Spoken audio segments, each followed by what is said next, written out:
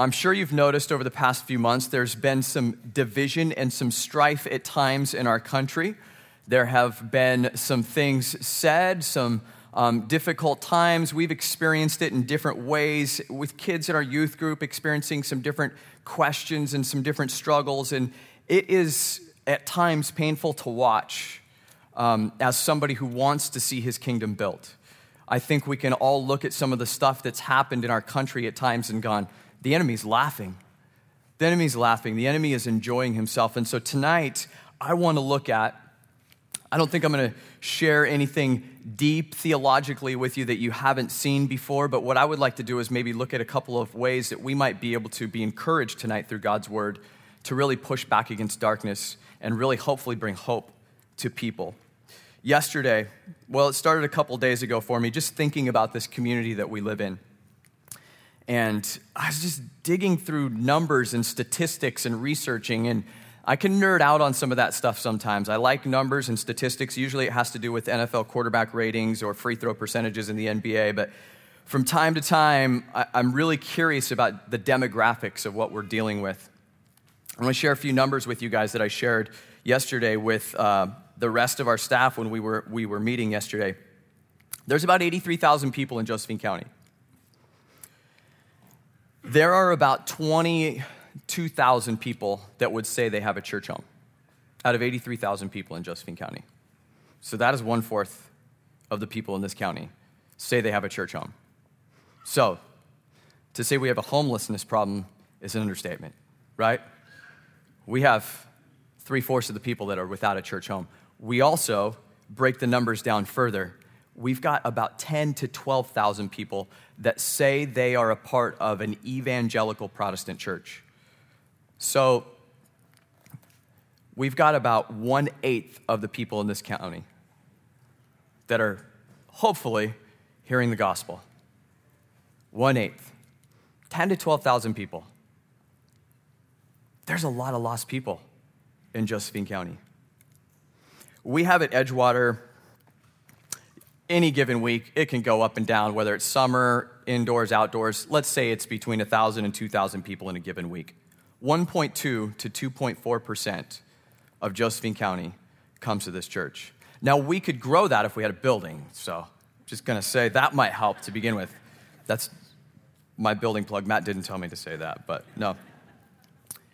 Think about that. 1.2 to 2.4% of Josephine County comes to our church. We've got some great work being done in some other churches. But 2.4%, even up to other churches included about 10%. That motivates me. That motivates me. There's 80 to 90% of the population of Grants Pass that are not a part of a church home. I was recently talking with somebody who kind of fell out of fellowship, doing great, fell out of fellowship, wasn't here, talked with them a while back. Life was just a train wreck. Just spiraled out of control, and you can pinpoint it back to the point where they just gradually started to pull themselves out of fellowship. Tell me church doesn't matter. Tell me God didn't create community, something special when he created community for us, that he wasn't looking out for us. So that makes me say, what do we do? How do we reach those people? How do we get 75 to 80% more people into the church to hear the gospel? I think there's a couple of things in Scripture. I know that we've got a lot of ways that we can do this. I know we can look at a lot of different things. But for me personally, I think what we're fighting against is hopeless people. I think people believe the lies of the enemy. I think there's people that don't understand Romans 8. I think people commit these things that they feel are huge mistakes in their life, and they don't know the truth of the gospel in Romans 8 that says that there's nothing that can separate us from the love of God. Nothing. The enemy wants to whisper these lies, and so they repeat these, which seem to be generational patterns, and can't break them. They haven't seen that it's the goodness of God that leads men to repentance. They haven't heard the testimony of the saints. There are hopeless people. I'm not here to make you sad, but there are hopeless people in Josephine County that are perishing.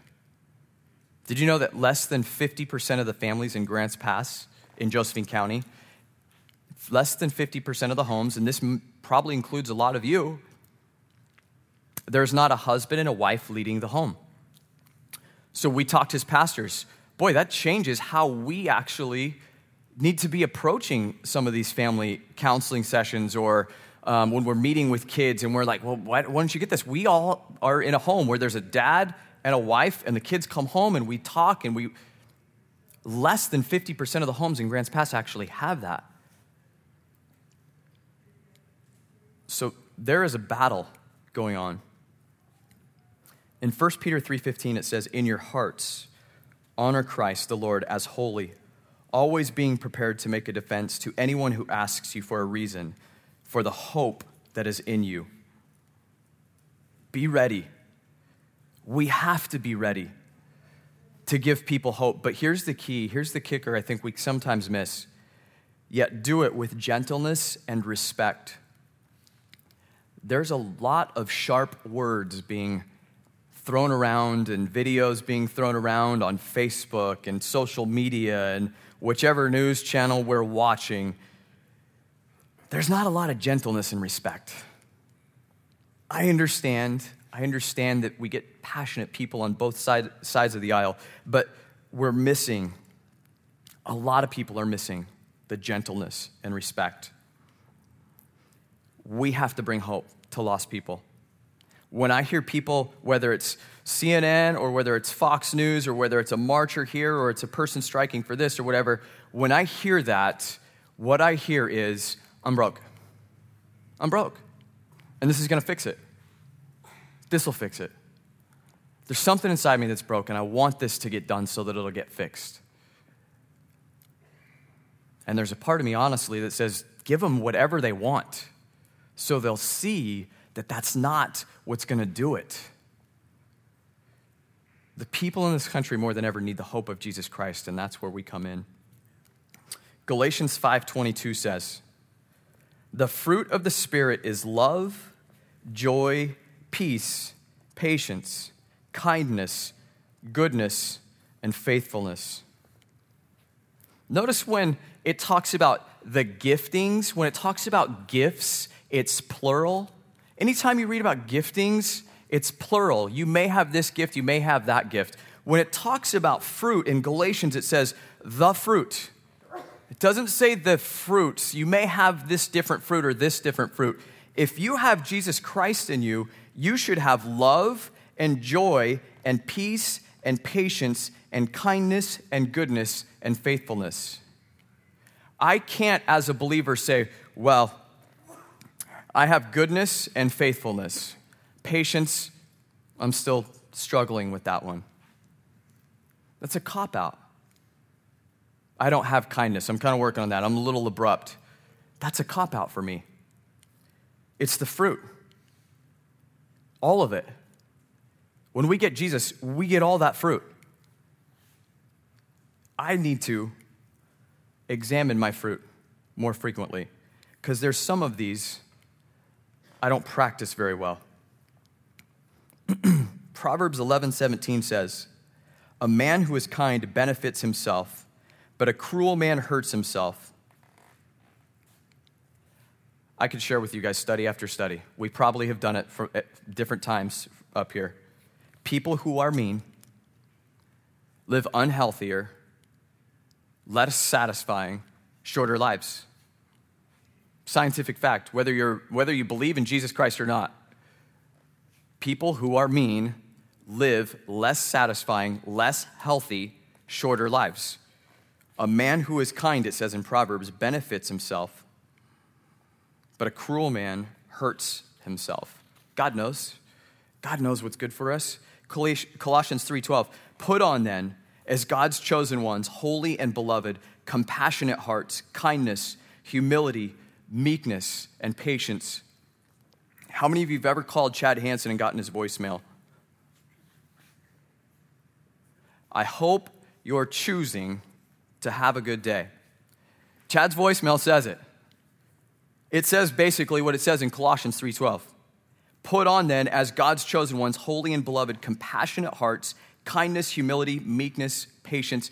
we have a choice in the process. We can actually put these things on. We choose as Christians to live this way when we consider what's been done on our behalf. Proverbs 31:26 says, she opens her mouth with wisdom, and the teaching of kindness is on her tongue. A Proverbs 31 woman, she opens her mouth with wisdom, and the teaching of kindness is on her tongue. A side note, it doesn't say that kindness is the sweet lady who sits over there and never says anything. I don't know where the Bible ever mentioned that. I think people kind of got that twisted. Proverbs 31:26 is very clear that when women teach kindness, a Proverbs 31, a godly woman, when she teaches, kindness is on her tongue. She has a voice, she has a place, and a godly woman will speak with kindness and wisdom. Here's the key, I think, for us to remember. Ephesians 4:32 says, be kind to one another, tenderhearted, forgiving one another as God in Christ forgave you. We've been going through Genesis. We've been talking about seeing people in the Imago Dei. It's a whole lot easier to be kind when we think about the price paid for us, when we know that our lives were running contrary to what God had for us, and he was pursuing us. His love never failed. And in our opposition to him, he snatched us and grabbed us, and we started this beautiful relationship. One of our children recently had to learn this lesson. This child of ours, I'm going to try to keep it vague so I don't expose anybody, but one of our kids was at school, and they're really close with this other student in class, known them for years, since before school. They're like family. And our child was coming home and saying, oh, this person said this today. This person said this. This person said this. It was getting like every day for like weeks, every day. And it was getting mean. It really was. And there's a part of me in my flesh that's like, oh, do this, right? But we just kept saying, listen, you have to know. We all know hurt people hurt people. You have to know this person is hurting. There is something going on that you don't know about. I don't think so. They're just being really mean. They'll just randomly blah, blah, blah, blah, blah. You got to know it's not you. It's not personal. They're going through something. They're going through something. And then one day, recently, this person came up to my child. They were going back and forth and arguing about something. And out of the blue, this child says to my child,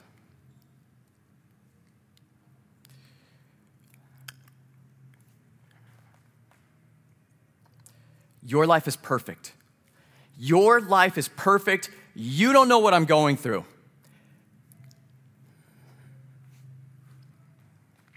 You don't know what's going on in my home. Your life is all perfect and you don't have any problems, which is not true. And that day, actually within a couple hours, my wife came home and she said, I was talking with a sibling of this child and there's some stuff going on, some serious stuff. They didn't even sleep last night. They were at school, they didn't get to sleep because there was some issues going on, some custody, parental things that these kids are dealing with. So we were able to say, look, that's what they're up against. And now this child of ours is able to see that child in the Imago Dei. You're hurt. What you need right now is not a fight. You need some kindness. You need some love. You need some encouragement. And it was a tough few weeks there, but I'm thankful because this child of ours was able to learn a huge, huge lesson about kindness and compassion and understanding. My opinion, we just read several scriptures about kindness. My opinion, I believe the kindness that Christians, we as Christians demonstrate, could be the most practical, most evident, most consistent form of love. And I believe it has kindness. Pure, godly, Christian kindness has the potential to change the world. I think it's a simple, overlooked thing. You know it when you see it on people. There are people in your lives you know they're just as sweet and as pure and as kind and as loving as possible. And you want that. We see it. We know it. It's good. I personally believe that's the key to this whole thing. We have to demonstrate that. Now, how can we do that? We're going to talk about that in a second. But first, we're going to play a game. I need everybody to stand up. Sorry, I'm having a middle school, high school flashback here for a second. Everybody, please stand up. Okay. I'm going to read you a question. It's a would you rather question. If you would rather do the second part of the question, sit down. Okay? You ever play the would you rather game? Okay, here we go. So, if you would do the second, if you'd rather do the second part, you would sit down for this. Okay, so would you rather live through Genesis or live through Revelation? If you'd rather live through Genesis, stay standing. If you'd rather live through Revelation, sit down. Interesting. Okay, interesting. Okay, everybody stand back up. Here we go. Would you rather be the funniest person in the room or the most intelligent person in the room? If you'd rather be the funniest person in the room, stay standing. If you'd rather be the most intelligent, sit down. Okay, this is good. I'm getting a good picture of what we got here. Okay, everybody stand back up. Okay, I'm remembering this. We're recording this, right, Josh? Okay. Would you rather reverse one decision you make every day or be able to stop time for 10 seconds every day? Would you rather be able to reverse one decision you make every day or be able to stop time for 10 seconds every day? If it's the first one, stay standing. Second one, sit down. So most of you would rather reverse one decision you make every day. I like that. Yeah, it's a do-over, a mulligan. Good. Okay, everybody stand back up. Couple more. Bear with me. Would you rather be able to talk your way out of any situation or punch your way out of any situation? If you'd rather be able to talk your way out of any situation, stay standing. If you'd rather be able to punch your way out of any situation, sit down. There we go. My man, Daniel. Okay, stand back up. You guys are faking the kindness right now. You're thinking it's a trick. There's no trick to this. Okay. Couple more. Would you rather... I know we have some animal lovers in here, but this is... okay, we'll see. Would you rather kiss a dog on the mouth or kiss a cat on the mouth? Dog, stay standing. Cat, sit down. There's a vet in here that probably knows more than I do. Okay, interesting. Two more. Everybody back up. Would you rather win $1 million right now? This is going to say something about our age. Would you rather win $1 million right now or $1,000 a week for the rest of your life?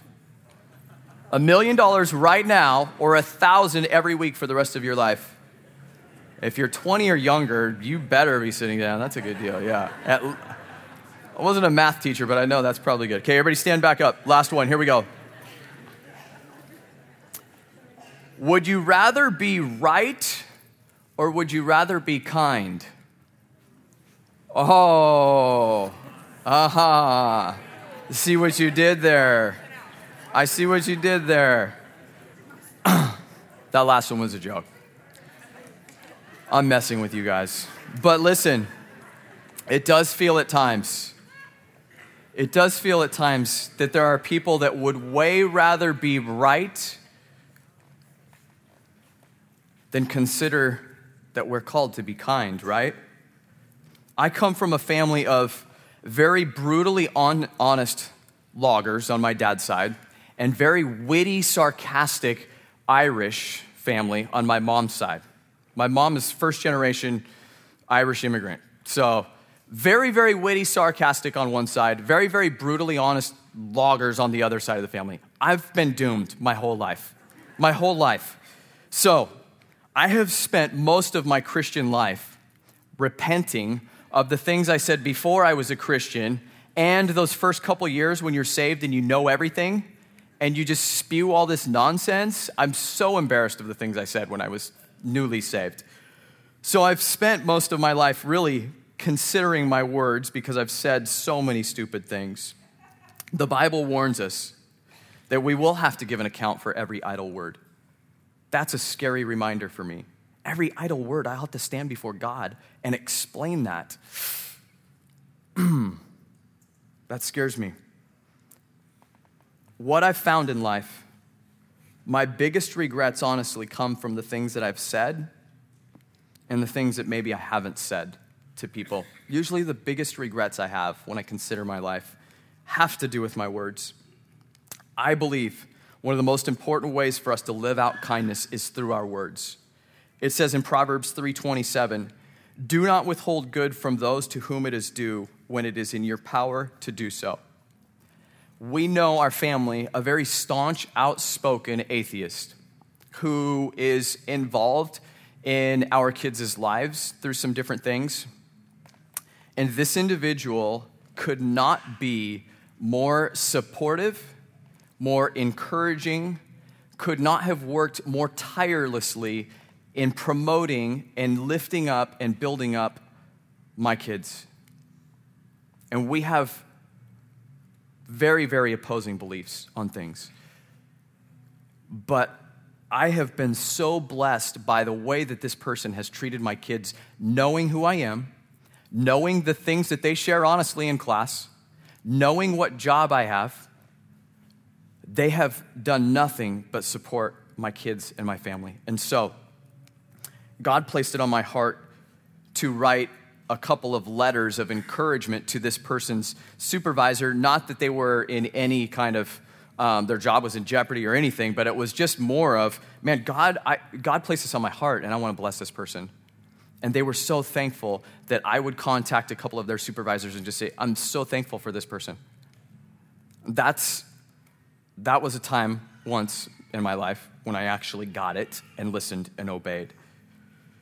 I think we all see a lot of unnecessary strife, and the Bible gives us a lot of warning about strife in this country amongst people, and we can control it with our words. 2 Timothy 2:23, it begins by saying, "Have nothing to do with foolish, ignorant controversies. You know that they breed quarrels, and the Lord's servant must not be quarrelsome, but kind to everyone, able to teach, patiently enduring evil, correcting his opponents with gentleness.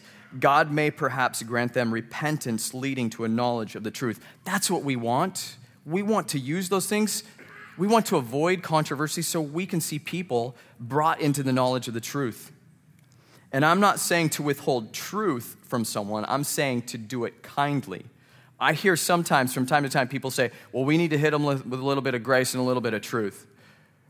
You've probably heard that before, which I get what people are saying when they say that, but I think we send the message that they're mutually exclusive, and I think we all know that grace and truth go hand in hand. I think grace is truth, and the truth is that there is grace. So we share truth with people so that we can say, yeah, this is a difficult conversation. I'm sharing a difficult truth with you because there is grace. There is great hope in who our King and Redeemer is. So that's why we share truth, because we can share grace.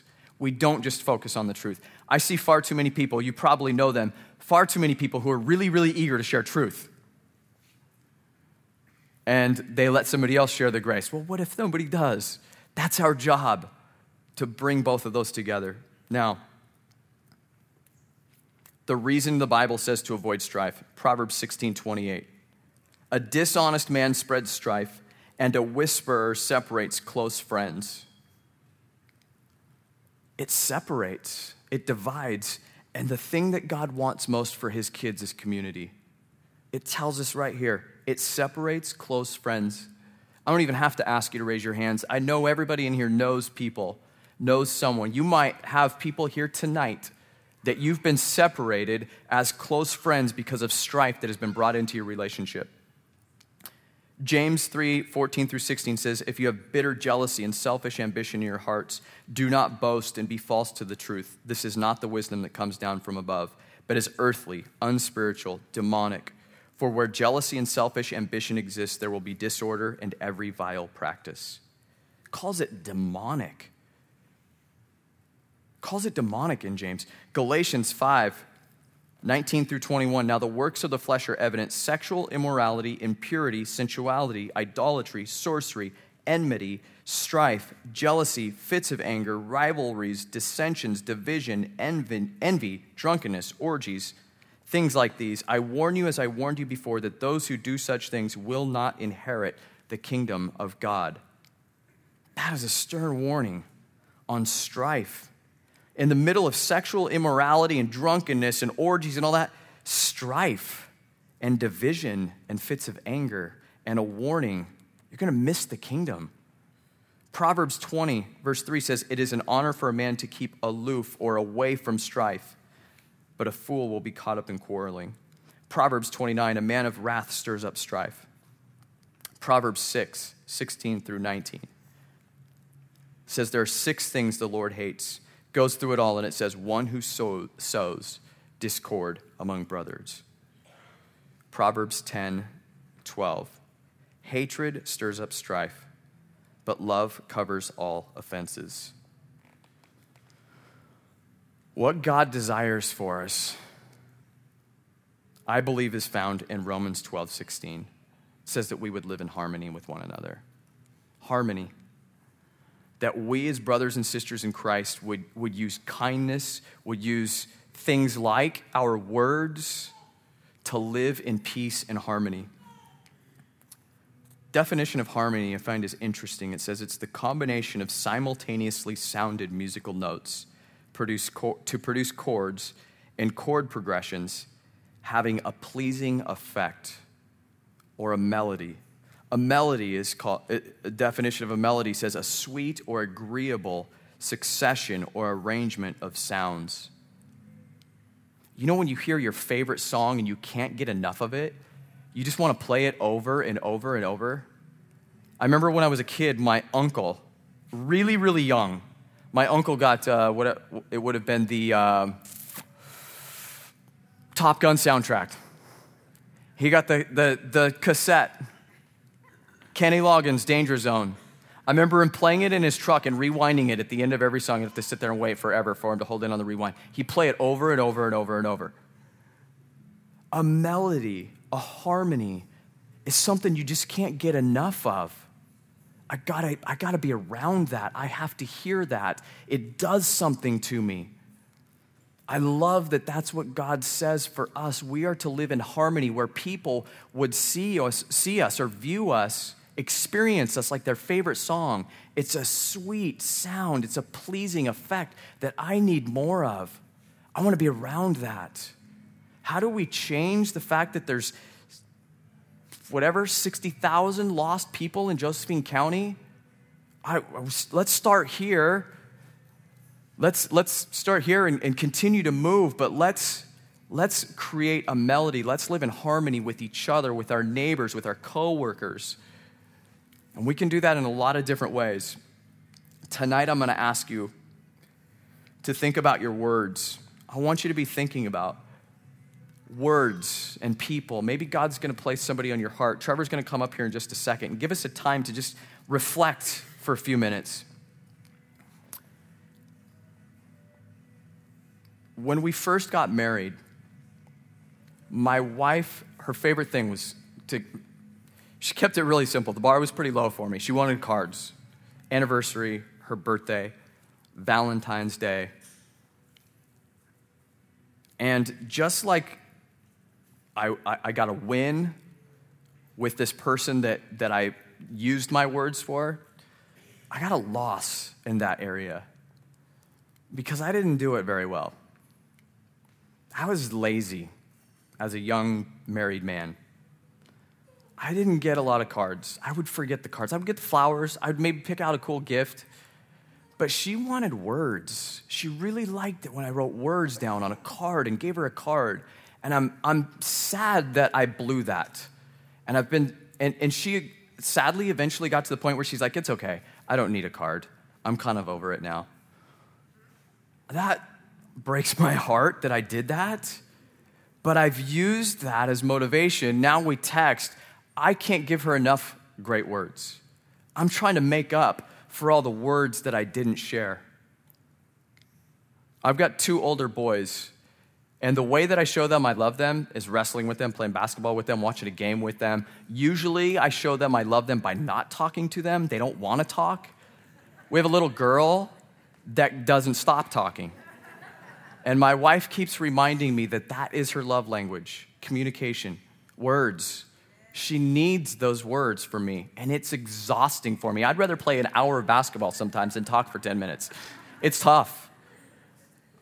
But she needs those words, and the Bible says that the power of life and death are in the tongue. I take the Bible seriously. Those are big words. The power of life and death. We've seen kids, maybe we have adults here tonight, who have believed the lies of the enemies, of a dad, of a mom, who spoke words of death their whole life. And it has been a stumbling block their whole life. Tonight, Trevor's going to come up here. We're going to give you guys a card. Simple little card. We got some pens. I want you to just put words down on a simple little card. It can be for your wife. It can be for your kids. It can be for a coworker. Maybe it's somebody that you have strife with. It doesn't have to be. But I want you to use your words to speak life into this person. Maybe they're words of gratitude, words of thanks, words of encouragement. I'm praying for you. I miss you. I'm sorry about this, or I'm thankful about this. Take a few minutes. Trevor's going to play some music. Ask that God will place somebody on your heart. And don't take your words lightly. The power of life and death are in them. We can use them to build up, to bring hope, to testify, to encourage, to see 60,000 lost people turn their lives around in Josephine County. It could start with one person tonight. Father, we thank you that we get to partner with you.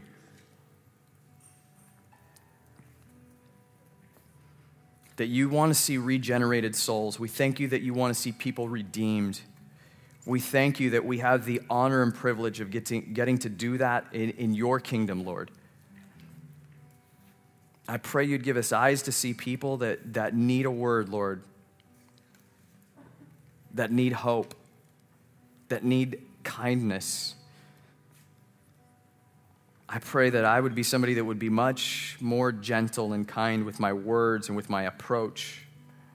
I pray that we as a body of believers, Lord, would be like a sweet melody, that we would live in harmony in a way that would draw people to you, Lord. They'd see something special. They'd want it. It would be sweet. I pray that for the body of Edgewater, Lord, the churches in Grants Pass, Lord, that we would, Lord, draw close to you, and in doing so, have harmony with each other and draw people to you, Father. We pray these things in Jesus' name. Amen.